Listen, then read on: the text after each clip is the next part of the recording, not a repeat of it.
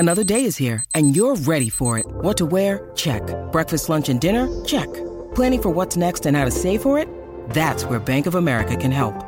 For your financial to-dos, Bank of America has experts ready to help get you closer to your goals. Get started at one of our local financial centers or 24/7 in our mobile banking app. Find a location near you at bankofamerica.com/talktous. What would you like the power to do? Mobile banking requires downloading the app and is only available for select devices. Message and data rates may apply. Bank of America N.A., member FDIC.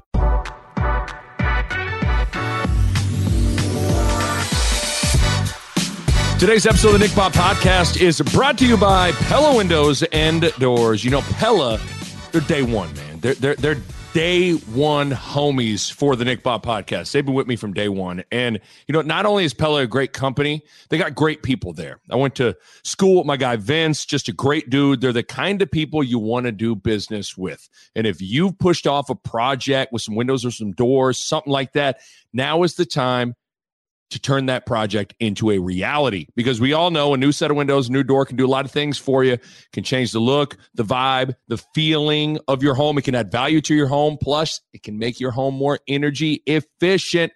Pella checks all those boxes and then some. Pella can provide window and door solutions to any home. And again, working with the people at Pella, second to none.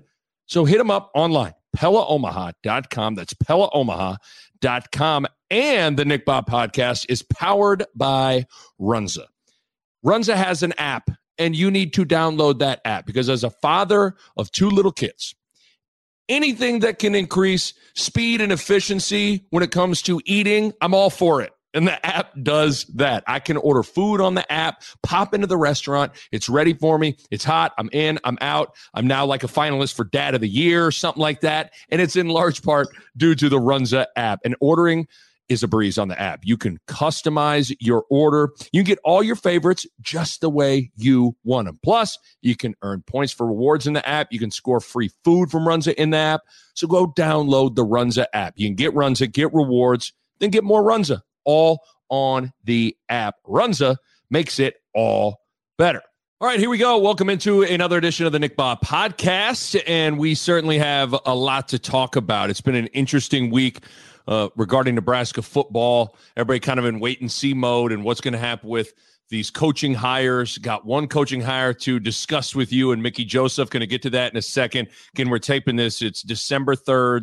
It's Friday. It's about 3 o'clock in the afternoon. So at any second, this podcast could become dated because some more news could break. So I've kind of been holding off on recording podcasts just because you never know what's going to happen with these hires. But the big news that I want to start the podcast with is the official announcement that Adrian Martinez is leaving Nebraska and going to enter the transfer portal. First of all, I gave some, and I maybe did this prematurely and too early, but I just couldn't help myself. I gave my in-depth thoughts on Adrian Martinez's legacy at Nebraska, my thoughts on his entire career, how I view him as a quarterback, the good, the bad, all of it, on a podcast I recorded last week. It's in the first 24 minutes of that podcast. I've retweeted that podcast link. If you haven't listened to it, go check it out. So I'm not going to repeat myself in everything that I said last week. But if you want my thoughts on Adrian Martinez, how he arrived, how he now exits, it's all right there. But with the news officially coming out that Martinez is entering the transfer portal and leaving Nebraska, that does provide some semblance of finality of the Martinez era at Nebraska. And now that it's officially official, I got some thoughts on it. I guess, first of all, it's probably best for all parties involved. Kind of feels like this situation's run its course. It kind of feels like Adrian Martinez needs a change of scenery. It kind of feels like Scott Frost in Nebraska and everything involved with the program maybe needs to hand the keys to the car to someone else. I do sometimes think to myself, man, we don't want to get too comfortable saying goodbye and explaining away Nebraska losing its best and most talented players and leaders on the team. Just like, whatever. You know, we did that with Wan'Dale Robinson. Like, who needs him? Well, he turns out you saw him in Kentucky. He's pretty good. And I don't want to fall back into that trap with Adrian Martinez, but much like Wan'Dale, much like Adrian Martinez, there's not a lot of winning. And for as much as we can talk about how talented those guys are, Nebraska wasn't winning with them. And so, I mean, I think the $64,000 question sometimes is like, okay, is it it those guys? Is it the program and what's around them? I mean, because there's kind of a saying in sports of every bad team has a best player. And, was that Martinez? Was that Wan'Dale Robinson? I mean, I think reasonable minds can differ, and there's probably an argument to be made on a lot of different sides with that. But I just think, and first of all, am I surprised? No. I felt like this is where it was trending towards, and I could see a scenario where it's best for everybody. It's best for Frost. It's best for the program. It's also best for Adrian Martinez. And I was thinking more about Frost with this situation, being granted a 5th year from Trev Alberts after 4 straight losing seasons. I know the term run it back has been thrown around a lot, but Scott Frost probably couldn't afford to just run it all back, right? Like after 4 years of doing the same things with the same people in place, a 5th year of doing that likely produces the same results, right? So in my opinion, Scott Frost on a variety of levels kind of has no choice but to try to switch things up. I mean, if you imagine a scenario in which in year 5 now, you're bringing back Ryan Held, Mario Verduzco, Matt Lubick, Greg Austin, Adrian Martinez as your starting quarterback. Like, it just feels like at some point, that's the definition of insanity. It's the exact same people in the exact same roles trying to do the exact same thing, and you have 4 years of results of what that looks like.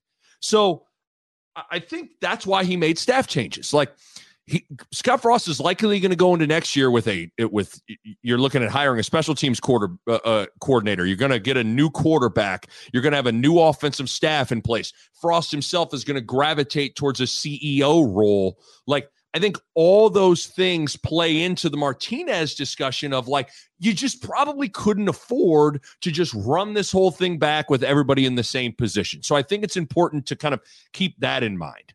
I also think Adrian Martinez staying at Nebraska maybe negatively impacts Nebraska's ability to land a transfer portal quarterback.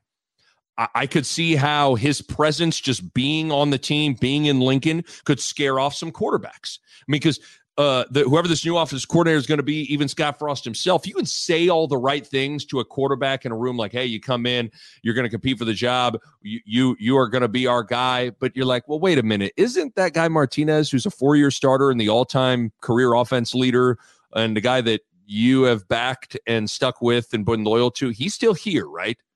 Yeah, I don't know about this situation. So there's also that when taking all this into consideration. So I guess for me, when I saw that news, it was like, yeah, that's kind of what I was anticipating, taking everything into consideration. Now, I will say on the other side of this thing, I said this last week in light of the shoulder surgery and the shoulder situation for Adrian Martinez. I actually thought that shoulder situation increased his chances of potentially staying at Nebraska because by all accounts, he's looking at a 5-month recovery, which I think greatly impacts his situation. I thought he would maybe want to rehab here in Lincoln at the University of Nebraska. And if he was going to, I thought from his perspective, if he was going to roll the dice and compete for a starting quarterback job coming off of surgery, I would have thought he maybe would have wanted to do that at Nebraska and make a good chunk of NIL money while doing it. But that didn't happen. He is officially out. And so I'll be really curious where he lands and how the rest of his career goes, because I do wonder if that shoulder surgery is going to scare off some potential suitors. I mean, you kind of never know how you're going to come back from that. He's not going to be able to go through spring football. He's only going to be cleared once the summer hits. And then let's not forget, like I just said, he didn't win very much. He didn't win very much. So it will be fascinating to see how he is sought after and viewed in the transfer portal, because he is super talented. And like I said on the last podcast I recorded talking about Martinez, I wouldn't be surprised if he's a guy that with different and maybe better surroundings, if he doesn't win and produce more. Like, I could see how some schools would look in the transfer portal and look at a guy like Adrian Martinez and think, here's a super talented guy. He's really experienced. He's really athletic. He had zero help at Nebraska. He had no running back, no elite wide receivers, a shaky offensive line his whole career, awful special teams, which put him in bad field position stuff, impacted red zone play calling. If we just get him here, we can coach him up and put better things around him, and he'll be a good quarterback. Like, I could see how some teams would look at Martinez and his situation and go, that's how we view it. But again, he's 14-24 as a starter, and you can make all the excuses in the world. Some are very legit, but he still made a lot of mistakes and just flat out didn't win very much. Plus, he's got that shoulder situation now on top of all that, which has to be taken into consideration on whoever's maybe taking him on. So I thought he would be an extremely sought-after quarterback in the portal, but maybe after the shoulder situation, maybe it diminishes a little bit. Who the heck knows? My guess is oftentimes when guys enter the transfer portal, they head closer to home, i.e. Wan'Dale Robinson going back to Kentucky. Like, more often than not, when guys transfer, they go closer to home. I'm one of those guys. I was at KU. I was at Kansas. When I transferred, I went to Creighton, hour from where I grew up in Lincoln. So my guess is he lands somewhere out west since he's a Fresno, California guy. You've heard the stuff about, I think he has his girlfriend goes to Kansas State. Maybe he ends up in Manhattan playing in the Big 12. Who knows? It's going to be interesting to watch because I think I certainly wish it could have ended differently for him here at Nebraska. I really do. Dude is an A-plus person, carried himself with so much grace under pressure. I do believe that he was a victim of poor circumstances, of all the things I just said. Stop me where the lie comes out of my mouth here. No running back for 4 years, shaky offensive line for 4 years, didn't have consistent elite wide receivers for 4 years, had awful special teams for 4 years. Oh, by the way, his head coach is trying to flip a culture and rebuild a program for his entire 4 years. If you don't think in a roundabout way that's going to impact the quarterback spot, I don't know what to tell you, right? Like, I don't know what to tell you.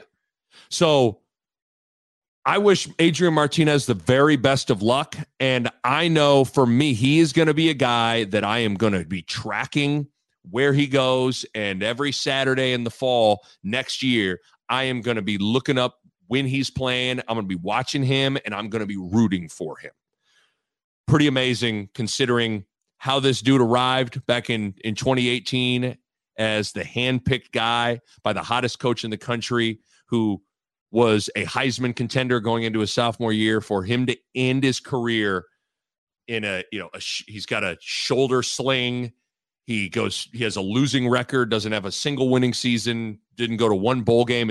I don't know. Anybody could have anticipated the Adrian Martinez story unfolding the way it did at Nebraska, but that's how it unfolded. So Adrian Martinez officially entering the transfer portal. Be interested to see where he goes. I'm certainly going to be rooting like hell for the dude. Martinez, much respect. I think I speak for all Nebraska fans, Nebraska media members, and every Nebraskan. You represented in the right way. You are a warrior, a total. The dude played with a broken jaw. Like, think about that. Think about that. Broken jaw. Played the whole second half against Wisconsin with clearly a shoulder that needed surgery. Almost let him do a win against the statistically number one defense in the country. High ankle sprain. Played through it. Like, really, sometimes we think about injuries. They're just like, they're things we say and see on a piece of paper, like, oh, high ankle sprain. You ever had high ankle sprain? You can't move. You can't explode. You can't plant on it. It's hard. Broken jaw? Sheesh. So, warrior. Total warrior. Nothing but respect, even as he packs his stuff up and heads out of Lincoln. So, another thing with Adrian Martinez, real quick, I saw some chatter on Twitter. I think it was Dan Hoppin that put out a poll question, and it really sparked some thoughts. And this isn't necessarily a new comparison, but it's interesting now that the Adrian Martinez era is over to think about. He put up a poll question of who was a better player, Adrian Martinez or Taylor Martinez.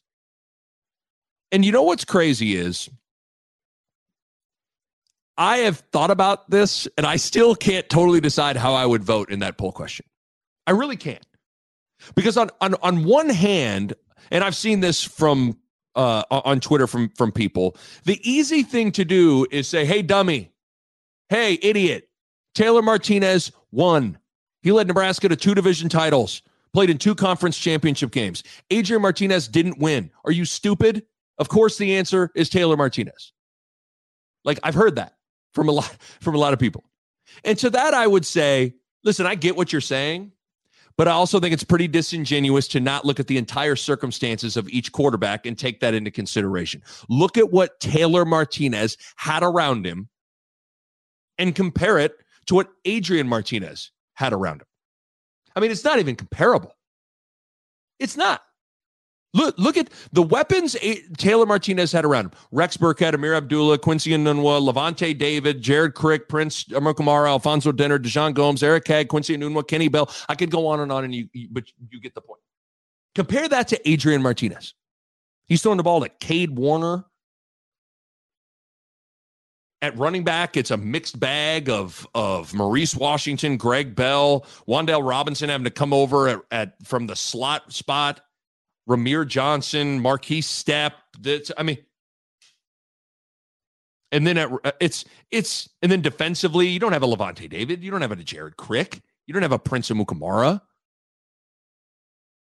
Oh, by the way, don't get me started on the special teams and the kickers and punters that were playing with a guy like Taylor Martinez.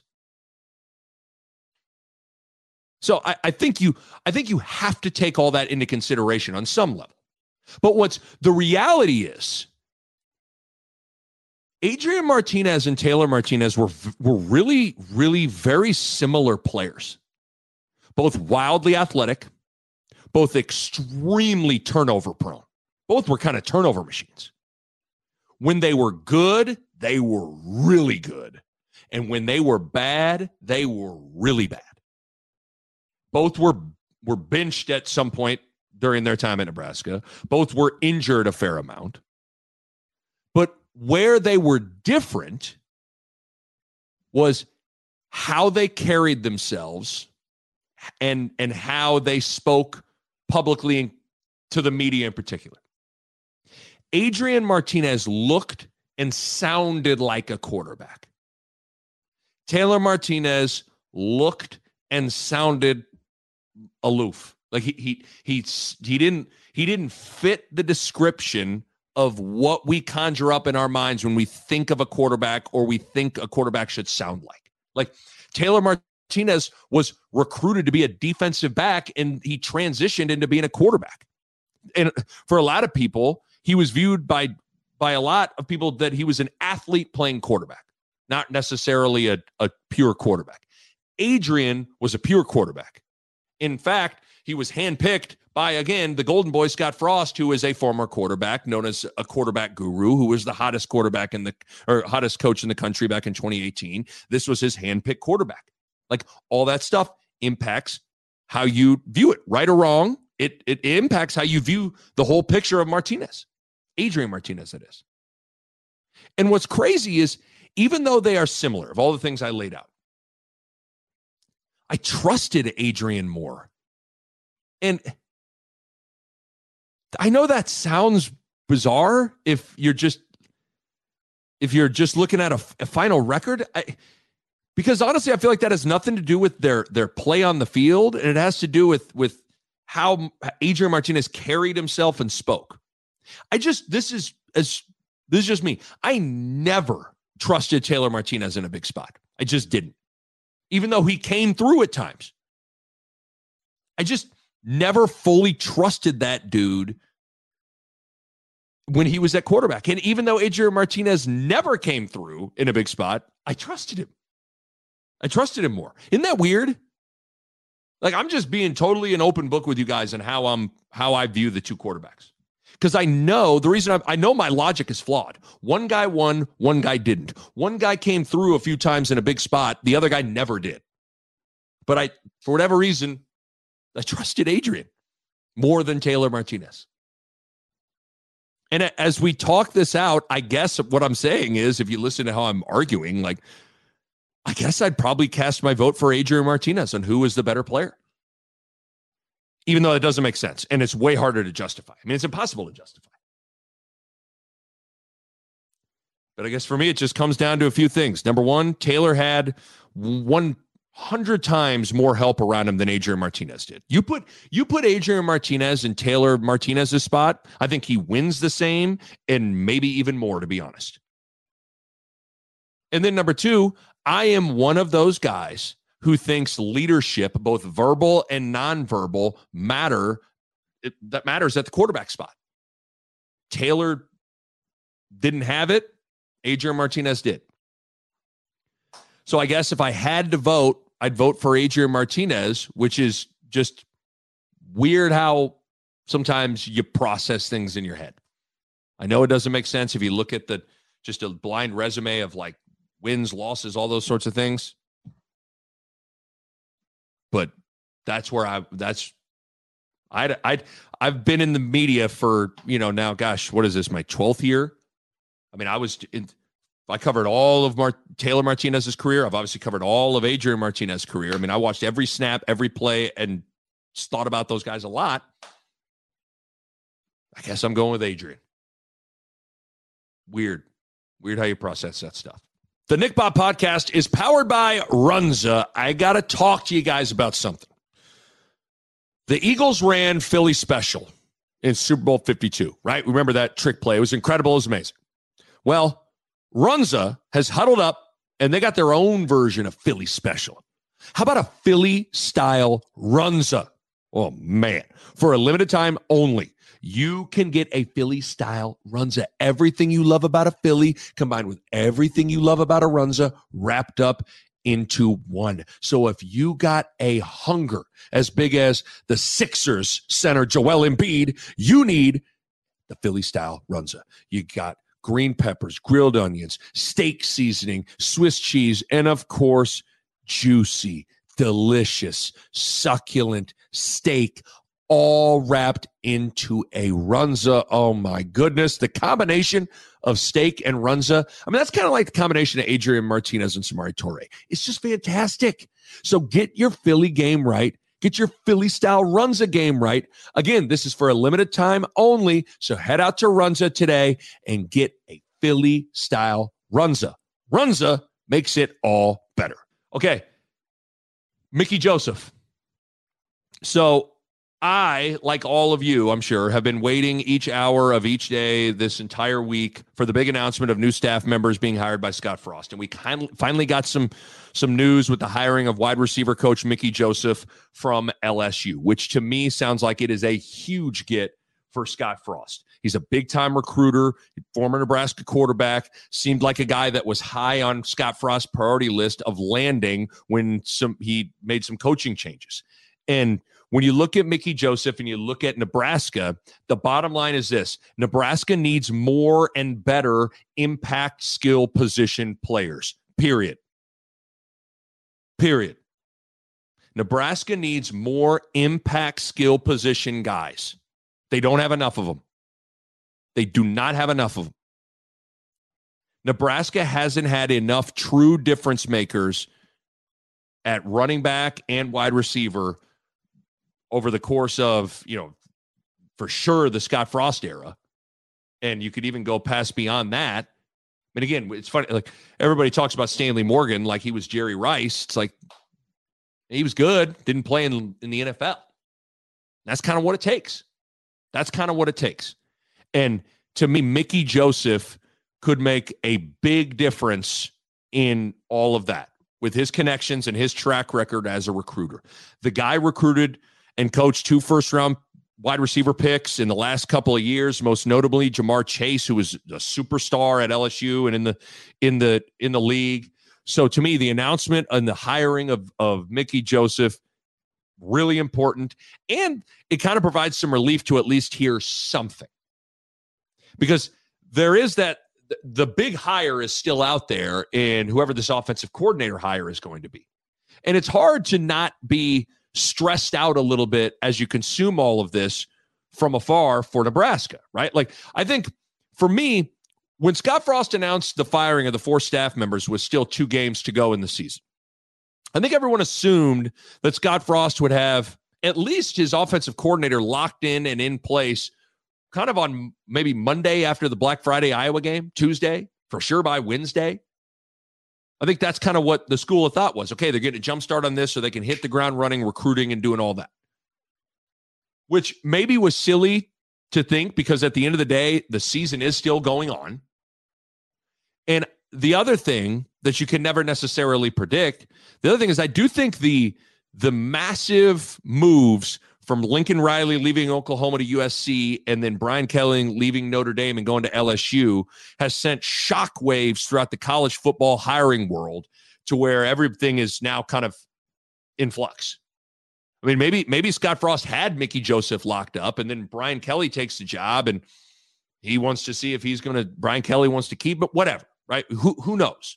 But the dominoes of these coaching carousel moves, especially when big ones happen. It's one thing when Kent State has fired their head coach. Like, okay, well, but it's when it's USC and Oklahoma and LSU and Notre Dame, there's a lot of moving parts with all that. So certainly that's probably a part of what potentially could be holding some things up or what's going on behind the scenes. Because I do try to remind myself of those things as I begin to have that panic set in and wanting to smash that panic button with everything. Because sometimes I succumb to smashing that panic button and go, oh man, I can't help but think that every day that passes, the chances of Frost landing his top choice at offensive coordinator diminishes greatly.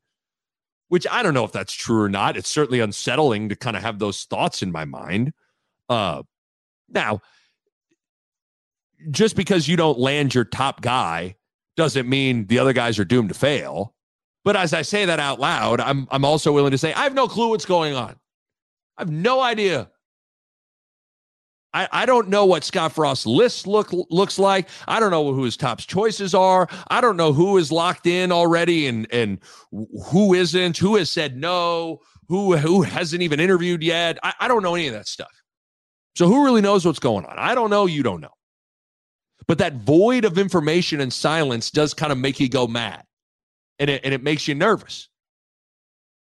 And for me, in that silence and in that void of information, you get to thinking about things and sometimes you overthink it. But I hear a few of my thoughts over the course of this last week. You hear a bunch of names for offensive coordinator. And I'll say, all I'll say is this.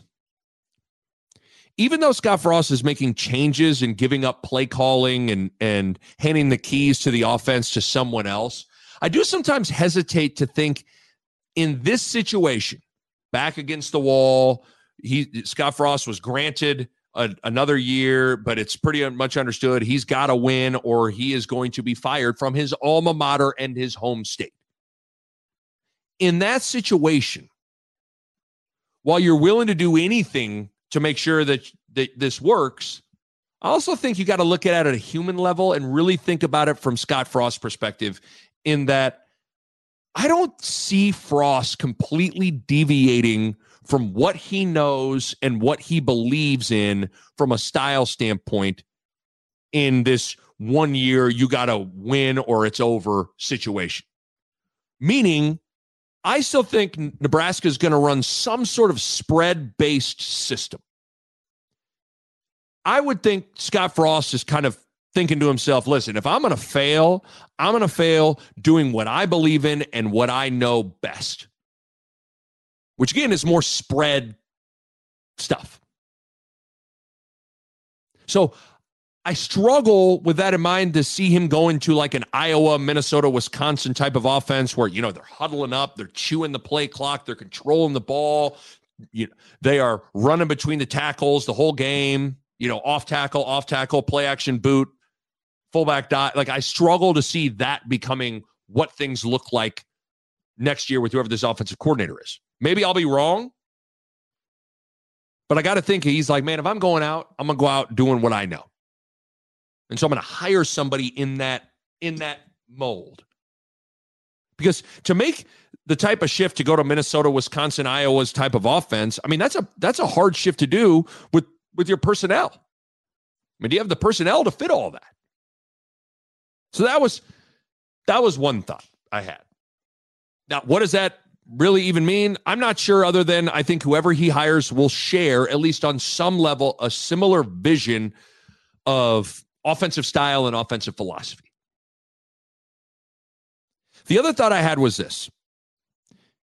I was wondering, as you kind of don't hear anything. I was like, oh man, I wonder if certain coaches are scared to hop on this hot seat situation, which would be a valid concern. But at the same time, with the nature of college football right now, it kind of feels like, I know this sounds weird to say, kind of feels like everybody's on the hot seat a little bit in some ways. I'm not, certainly some seats are flaming hot and others aren't. But just imagine, do you think Mickey Joseph, for instance, do you think Mickey Joseph anticipated after they won the national title just whatever it was 2 years ago that he would be fired and having to take another job? Think about that now. Like, imagine LSU won a national title and a year and a half later fired. Imagine being on Ed Orgeron staff and or viewing that situation and being like, you know what, year and a half, that thing is going down. So, with programs moving on quick and big boosters willing to pay massive buyouts to coaching staffs, it's hard to find great stability really anywhere. Certainly not suggesting that there aren't more stable coaching situations out there than Nebraska and Frost. I'm simply stating and suggesting and pondering and wondering that maybe college football nowadays, they hit the eject button fast on coaches and coaching staffs and regimes. Every situation's kind of day to day in some ways. So I was thinking about that. It's going to be interesting to see how it all shakes out. It's going to be really interesting to see how it all shakes out. We shall see. Speaking of college football and shakeups with these coaches, I brought up Lincoln Riley and Brian Kelly. I have a few quick thoughts on those situations, then I got some Creighton and Nebraska thoughts I'm going to get to. First of all, like most have pointed out, but it bears repeating, some of this craziness that we've seen happen is on the NCAA and the implementation of the early signing period in December. When you move that up in the calendar, you move everything in these coaching decisions up on the calendar as well. That has sped everything up in this coaching carousel. Those coaches almost have no choice but to take those jobs right now if they're going to take them. And these ADs and these chancellors and these board of regents have almost no choice but to fire guys and make coaching changes in the season if they're going to eventually. So otherwise, you're potentially throwing away a recruiting class because all the top 4 and 5 star dudes are going to be signed elsewhere. So certainly some of everyone's frustration with things should be directed towards that. As far as the two situations specifically, Lincoln Riley and Brian Kelly, I do think while they feel the same, they're a little bit different to me. Number one, Lincoln Riley's move makes all the sense in the world to me. Just whenever you're assessing a job, sometimes you got to take emotion out of it and look at it like this. Is your job the best job in your conference? Is your job the best job in the conference?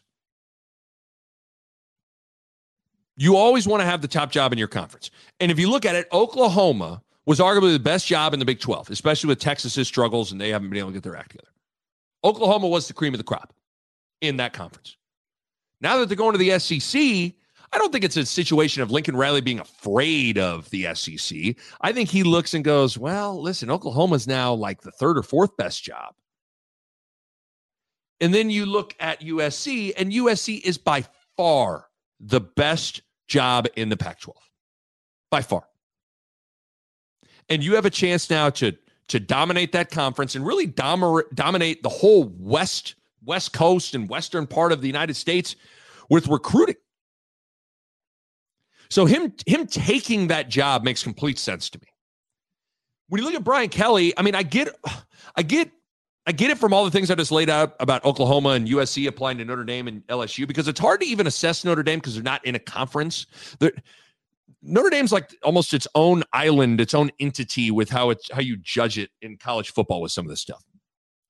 And a part of me does wonder if Brian Kelly has seen what has happened when he gets into the playoff and plays some of these top SEC teams and goes, man, it's going to be hard for us to have the horses at Notre Dame to ever consistently win against those top SEC teams when you do get in the playoff.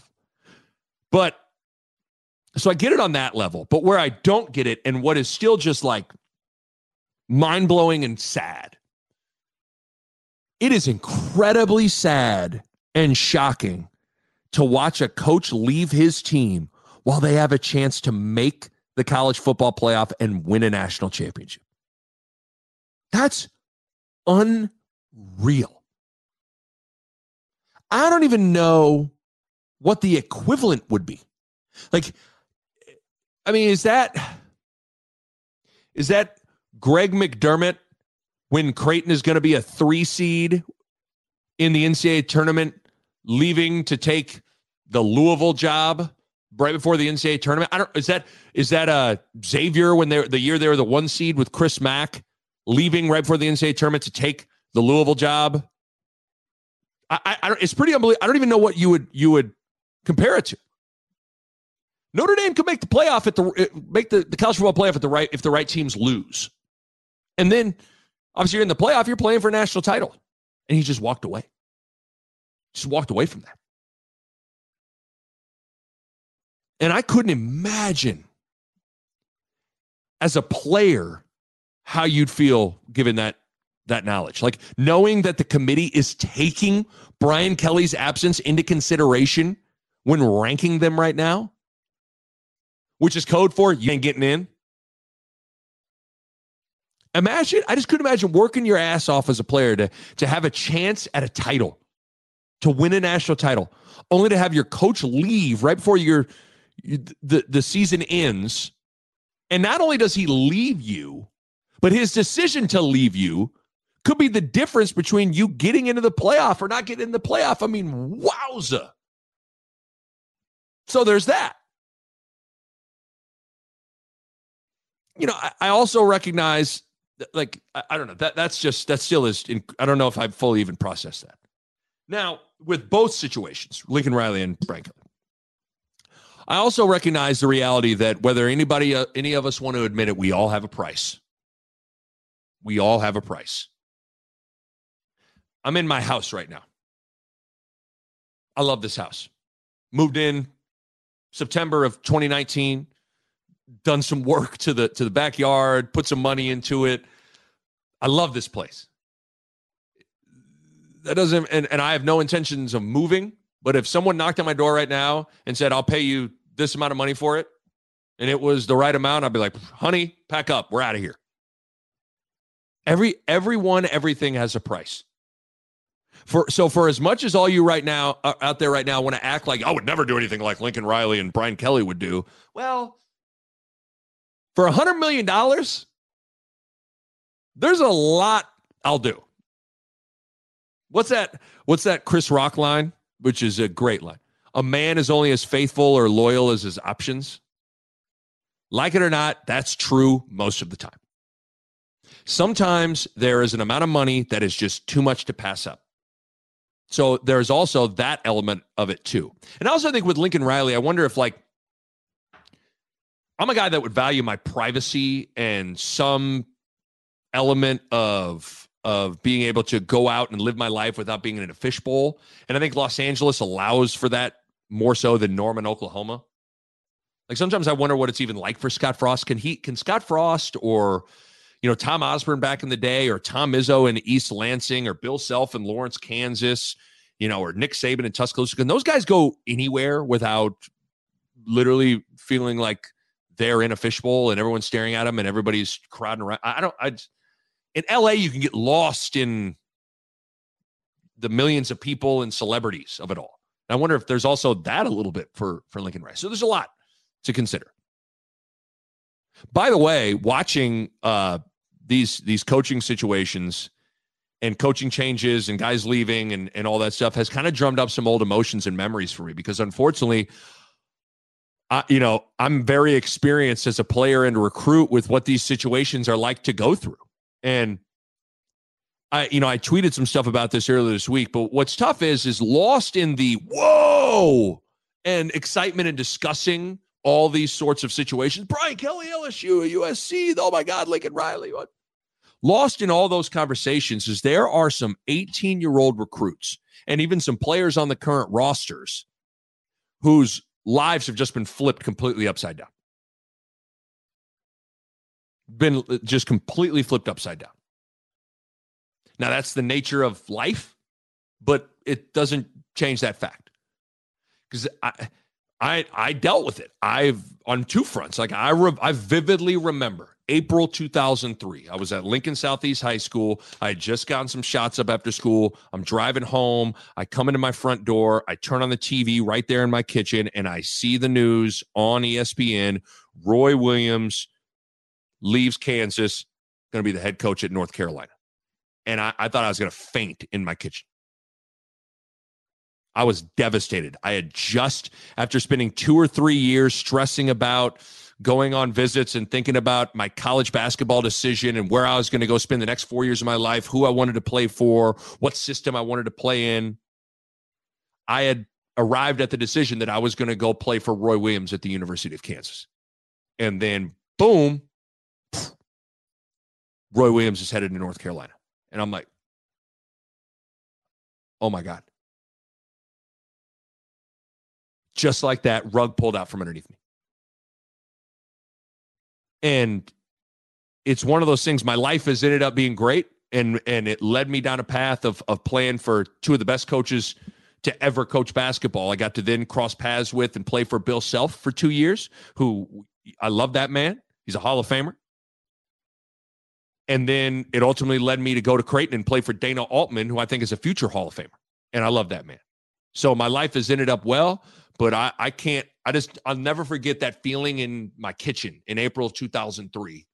And I'll never forget the subsequent weeks of figuring out what the hell am I going to do? The Nick Bob Podcast is brought to you by Pella Windows and Doors, and I want to talk to you guys about energy efficiency. And if you go into Pella's website right now, you look at it, and how about this? 1, 2, 3, 4, 5 different types of windows or doors by Pella won the Energy Star 2020 Most Energy Efficient Award. That's big-time stuff right there. And they achieved that in a couple of ways. They got insulated glass, which slows the heat transfer, keeping your home at a more comfortable temperature. They got types of low-E glass, which is a glass coating that has been optimized for your climate. They got triple pane glass, which you can upgrade to for increased insulating airspace. And within all of that, one of the keys is proper installation, which is key for window and doors to perform at their best. And you know the Pella experts are excellent at that. Bottom line, energy efficiency matters in making your home more comfortable, and Pella windows and doors are at the top of the line when it comes to energy efficiency. Check them out online, PellaOmaha.com. That's PellaOmaha.com. I don't want to bore you guys with a little bit on my background. I was a preferred walk-on at Kansas, so I hadn't signed a letter of intent. What had happened was Kansas, what's weird, I was a weird recruit. Kansas recruited me harder than any other school. Other than that, there was a lot of mid-major schools, Ohio, Boise State, Creighton, Bowling Green, a lot of those types of schools. But Kansas recruited me harder than anybody. And they came to more high school games. They came to more AAU games. Ohio probably came to a little bit more, but they came to more AAU games. I talked to Coach Williams or Coach Joe Holliday at the time every week for 2 years. And they were always upfront and honest with me. At the end of the recruiting cycle after my junior year, heading into my senior year, they said, here's what we see, Nick. You are 6th on our list of top perimeter players. We are going to take 3 perimeter players. We have offers out to 5 guys. If some of those guys turn them down and it gets to you, scholarship's yours. I'm like, cool. Love the honesty. All right, I'll wait it out. J.R. Giddens, McDonald's All-American, he commits to Kansas. Jeremy Case scored 2,000 points for McAllister, Oklahoma. Really good shooter. He commits to Kansas. But then Shannon Brown commits to Michigan State. Marcus Dove commits to Oklahoma State. It comes down to Omar Wilkes, and I'm right behind him. Omar Wilkes, son of Jamal Wilkes, is deciding between UCLA and Cal and Kansas, and Omar Wilkes chooses Kansas. So I'm the odd man out. And right after that decision happened, I had Kansas kept on recruiting me. And Roy Williams then convinced me, said, hey, listen, I see a role for you here. We still want you here. Would you be interested in walking on? We still want you here. And after considering all these other options, I decided that's where I wanted to go. The reason I bring that up, my situation was unique. So now there's nothing contractually binding me to the University of Kansas, which was good and bad. It's good because it allowed me the flexibility. If I wanted to pursue some other options, I could have, because there was nothing binding me to KU. But it was bad because all it would have taken was for Bill Self to swoop in and go, Nick Bahi, I don't want that. No, I don't want him. And now I'm sitting there. It's late April, early May. Summer school starts in a month for a lot of these schools, and I'm left going, where am I going to go? I don't know. I still don't know what I would have done if Bill Self would have said, I don't know. I don't know. Because it was a different world back in 2003. There was the transfer portal wasn't like it was. The scholarships that people usually didn't have scholarships open, all those kinds of things. So I guess I'm bringing that up because like a lot of this week has kind of conjured up some old emotions of the stress of like, what am I going to do? Who's going to be the next coach at Kansas? Where am I going to go? Do I fit this guy? Does this guy want me? Do I even want to go play for this guy? Remember when Bill Self was hired, I was like, okay. I mean, I had watched Darren Williams and D. Brown, Luther Head. I love that team. I'm like, okay, I got to meet with him. All this stuff. I mean, it's stressful. It is stressful. And now, I mean, as time has passed, like, listen, I don't blame these coaches for doing what's best for them, but some of these recruits then are put in a really tough spot. They're put in a really, really tough spot. The other thing with this, everything that's happened with Brian Kelly, Lincoln Riley this week, has been people have talked about how, in particular, the Notre Dame players found out Brian Kelly was leaving them, that they had to find out through Twitter, social media, and the news. They didn't hear it from Brian Kelly. And then by the time the news got out, there was, the report that Brian Kelly sent a message to all the players, hey, yep, it's true, I'm leaving. There's a meeting tomorrow at 7 a.m. I'll explain to you then. And unfortunately, I know a thing or two about that as well, because after my junior year at Creighton, we had just lost in the NCAA tournament in the first round to Nevada. And so after my junior year, Dana Altman left to take the Arkansas job for about 48 hours. Now, in ultimately a shocking twist, he comes back to Creighton. If you remember, he went through the introductory press conference, did the Pick Zooey thing and all that stuff, and then 48 hours later, he's back in Omaha as the Creighton coach. But the reason I bring that up is because I didn't find out about that from Dana Altman. I'm walking into one of my classes, and I get a text from a friend that simply says, assuming you heard Altman to Arkansas. I'm like, the fuck? What? Huh? So I'm immediately calling some of my teammates. I'm calling Dotzler. I'm calling Dane Watts. I'm calling, like, wait, were you guys hearing this? What? Lo and behold, it was true. And you're like, whoa. And I remember at the time feeling really upset about that for a while, like really upset. Yeah, I would say things like, him leaving is one thing, but the fact that he didn't tell us we didn't hear it from him first, that really bothers me. And all I know is that the more I get removed from that, the more I think two things. Number one, it would have hurt either way. Whether I heard it from a text message from my friend and then verified it online, or Dana Altman called us in and told us, it would have hurt either way. And then the second thing is along those lines is, sure, ideally it would have been nice to hear it from Dana Altman first, but we don't live in an ideal world, especially with big news like that. The one thing I will say, though, with all this stuff. So one of the players at that 7 a.m. meeting for Notre Dame videotaped Brian Kelly's meeting with the team and telling him about why he took the LSU job and all this stuff. And I watched that video, and it couldn't have been more different than when Altman finally met with us to tell us he was leaving. Because I'll never forget that meeting. Because Dana Altman, Mr. Stoic, never would show sort of sentimental emotion. Very rarely. When Dana Altman finally met with us a few hours after the news broke in the locker room that he was in fact leaving for Arkansas, he walked in, he could hardly speak. He was crying the whole time. He was devastated. He would start a sentence and he would start crying. He would try to say something and get choked up. He was devastated. Devastated. It was clear he was torn up about the decision. You contrast that with Brian Kelly. He couldn't have seemed more emotionally indifferent about it all. No emotion, no tears, which is odd to me. Now, not saying everyone processes these sorts of things the same way, but I saw that and thought, like, I don't know. Brian Kelly has come off a little phony to me with all this stuff. And then you see Brian Kelly speaking at the LSU basketball game after being hired, and he had this like half Southern accent as he was talking. You're like, man, is this dude a phony baloney? What's the deal? I thought that was interesting as well. So unfortunately, I have a lot of experience in coaches leaving and taking another job and flipping your world upside down as a player and recruiting, and then not finding out from the coach if they're taking another job. Wild, man. Wild stuff, the stuff you experience if you go through this thing called life. All right, I'm wrapping it up with some hoop stuff. 5 burning questions for Nebraska basketball and for Creighton basketball, as now this competition is about to heat up for both teams. Nebraska's going to start to play some Big Ten teams. Nebraska's going to be playing Kansas State and Auburn. Creighton's about to play Iowa State and Arizona State, and then they're going to start to play some conference games. So things about to heat up. Panera Bread University and Roast Beef State and Lucky Charms Tech, they're not coming to town anymore. It's about to get real. 5 burning questions for Nebraska basketball and Creighton basketball. Start with Nebraska. Question number 1, can they find some three-point shooting? Can Nebraska find any three-point shooting? They rank 314th in the country in three-point shooting. 314th.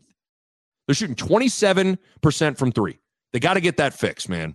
They want to take a bunch of threes. It's a huge part of their offense. They got to start making them. Can they? Big question. Question number 2. Can Nebraska find a defensive stopper? With Trey McGowan's out, Nebraska is severely lacking a solid defensive stopper, which is a big problem as this competition starts to increase. You saw Seaborn the other night for NC State light up Nebraska for 39 points, and he could get it to the rim at will and do whatever he wants. Who is going to emerge as that defensive stopper? Nebraska has to find someone to take on that role a little bit. Can they? Question number 3. Can Nebraska find some toughness, man? You look at Nebraska, outside of Derek Walker, Nebraska doesn't really have a single guy who seems to really take pride in and identify themselves as a dude that is, I'm going to kick your ass. I'm going to play defense. I'm going to rebound. I'm going to take a charge. I'm going to dive on that loose ball. I'm going to block out. They don't really have a lot of guys like that outside of Derek Walker. And I get it. Nebraska is a team that's built to outscore you, but they still got to have some fight on defense. Nebraska is a team that is littered with offensive-minded, not overly physical players, which is fine. There's a lot of teams that aren't necessarily, big, bruising, enormous dudes. But they got to find some sort of teeth in their defense and rebounding and mentality, especially in the Big Ten, a league that I consider to be probably the roughest, most physical, like you better be a grown-ass man type of dude and type of team if you want to win it. Huge question mark. Can Nebraska find some toughness? Question number 4. Can Alonzo Verge continue to trend in the right direction? We talked a ton about him on this podcast. Alonzo Verge is the catalyst to Nebraska's team, and in particular their offense. When he plays well, Nebraska plays well. When he struggles, Nebraska struggles. He's a guy, we've talked about it. He played off the ball at Arizona State. He wasn't the primary ball handler. He's a guy that's more naturally inclined to want to score the rock. Can Fred Hoiberg continue to get him to balance that aggression to score with running the team, distributing the ball? I'm going to keep hammering that point because it is a big one, and it's a big burning question. Can Alonzo Verge continue to trend in the right direction, being a run-the-team type of point guard? And then question number 5, can Nebraska win a close game versus good competition? Nebraska's had a hard time closing out games. They've had a hard time winning close games. And this season's kind of been no different. They've had a hard time finding a way to win, man. Against NC State, they had numerous chances to win. First of all, it should have never even gotten to overtime. They're up 14 points at one point in the second half. But then think about this. So they're up 14 in the second half.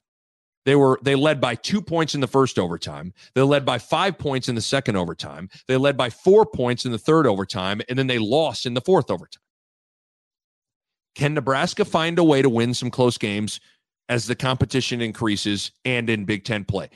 Because the reality is Nebraska's probably not going to be blowing teams out. They're going to be in a lot of 1 or 2 possession games. Can they find a way to win those close games? Certainly a big question. So those are my 5 burning questions with Nebraska basketball. With Creighton basketball, 5 burning questions for the Blue Jays as competition starts to ramp up and heat up. Question number 1, can Creighton continue to play through the post and in the paint when competition increases? Creighton right now is shooting 59.6% from 2-point. That's 9th in the country. And playing through the post has been a huge part of Creighton's offense so far. Ryan Kalkbrenner in particular, but also Ryan Hawkins and Keyshawn Feazell, even Arthur Kaluma at times. I found myself in big offensive possessions saying they need to post up Kalkbrenner. They got to post up Ryan Hawkins, which isn't necessarily how this team has been built over the last handful of years. Can Creighton continue to have success throwing the ball inside when the competition increases, which usually means you have bigger, more active, athletic bodies in the front line? Big question. Question number 2, can Ryan Kalkbrenner continue to protect the rim? This dude, the 7-foot sophomore, has been incredible defensively through the first 8 games of the season. He's blocking 2.5 shots per game. He's altering countless shots, deterring a lot of people from even wanting to go in and attempt shots at the rim. And the big thing is he's doing it without fouling. Chew on this. Ryan Kalkbrenner ranks 31st in the country in block shots per game. Again, 2.5 per game. Of the top 83 shot blockers in the country, Ryan Kalkbrenner has the fewest fouls with 8 total fouls. He is doing an amazing job protecting the rim without fouling. Greg McDermott has told me that he's been surprised how far along the defense is for his team, how quickly they pick things up and how they perform consistently on that end of the floor. I think a big part of that is having rim protection with Kalkbrenner. Can he continue to do that? Number 3, burning question. Same thing as I asked with Nebraska. Can Creighton find some consistent three-point shooting? Creighton ranks 234th in the country in three-point shooting at 31%. They've been streaky, and they're still a program that is built to get production from the three-point line. Can Creighton find some consistency from beyond the arc? That's a huge question. Burning question number 4. Can Creighton cut back on their turnovers? Creighton's averaging about 14 turnovers per game, which is quite a bit. They're turning it over on 20% of their possessions, which again is quite a bit. Can Creighton play fast, but play smart and play with discipline and take care of the ball? You give teams live ball turnovers, you put yourself in transition situations where you don't have advantageous numbers, you're in trouble. Can Creighton cut back on the turnovers? And then burning question number 5 for Creighton. Can Sharif Mitchell stay healthy? I think lost in the start of the season and some of the storylines for Creighton is how impactful Sharif Mitchell's absence has been. He had the foot issue in the summer, and oftentimes injuries attract other injuries. So to me, the foot injury probably attracted the groin lower body injury that he's been dealing with. Sharif Mitchell's missed 3 total games this year, and they were all home games, and they were all games Creighton had to grind to find a way to win. He did play in Creighton's last win over North Dakota State, and it was by far the best he's looked all year. His timing, his legs, his rhythm, his pop all looked pretty darn good. His presence makes a huge deal. On a roster littered with youth and inexperience, he's the oldest and most experienced player in terms of experience at Creighton on this roster. Plus, he's Creighton's best on-ball defender. He's their defensive stopper. And his presence also takes some ball handling duties and ball handling pressure off Ryan Nembhard, who's having to shoulder a massive load, which makes a difference. Coach McDermott has talked about how stealing Nembhard a a minute here, a minute there, a few minutes here, a few minutes there will also help him stay more fresh as the season and games wear on. With Sharif Mitchell healthy and in the lineup, you can do that. So can Sharif Mitchell stay healthy? That's the fifth and final burning question I got for Creighton as their competition increases and Big East play is right around the corner. There we go, baby. Appreciate you downloading, listening to the podcast. Make sure you click that subscribe button. For the YouTube viewers, make sure you click that subscribe button. It all helps your boy out, and we will be continuing to monitor various things with Creighton basketball, Nebraska football, and those hires. We'll get you covered, as always, on the Nick Bob Podcast. We'll catch you next time. A Huda Media Production.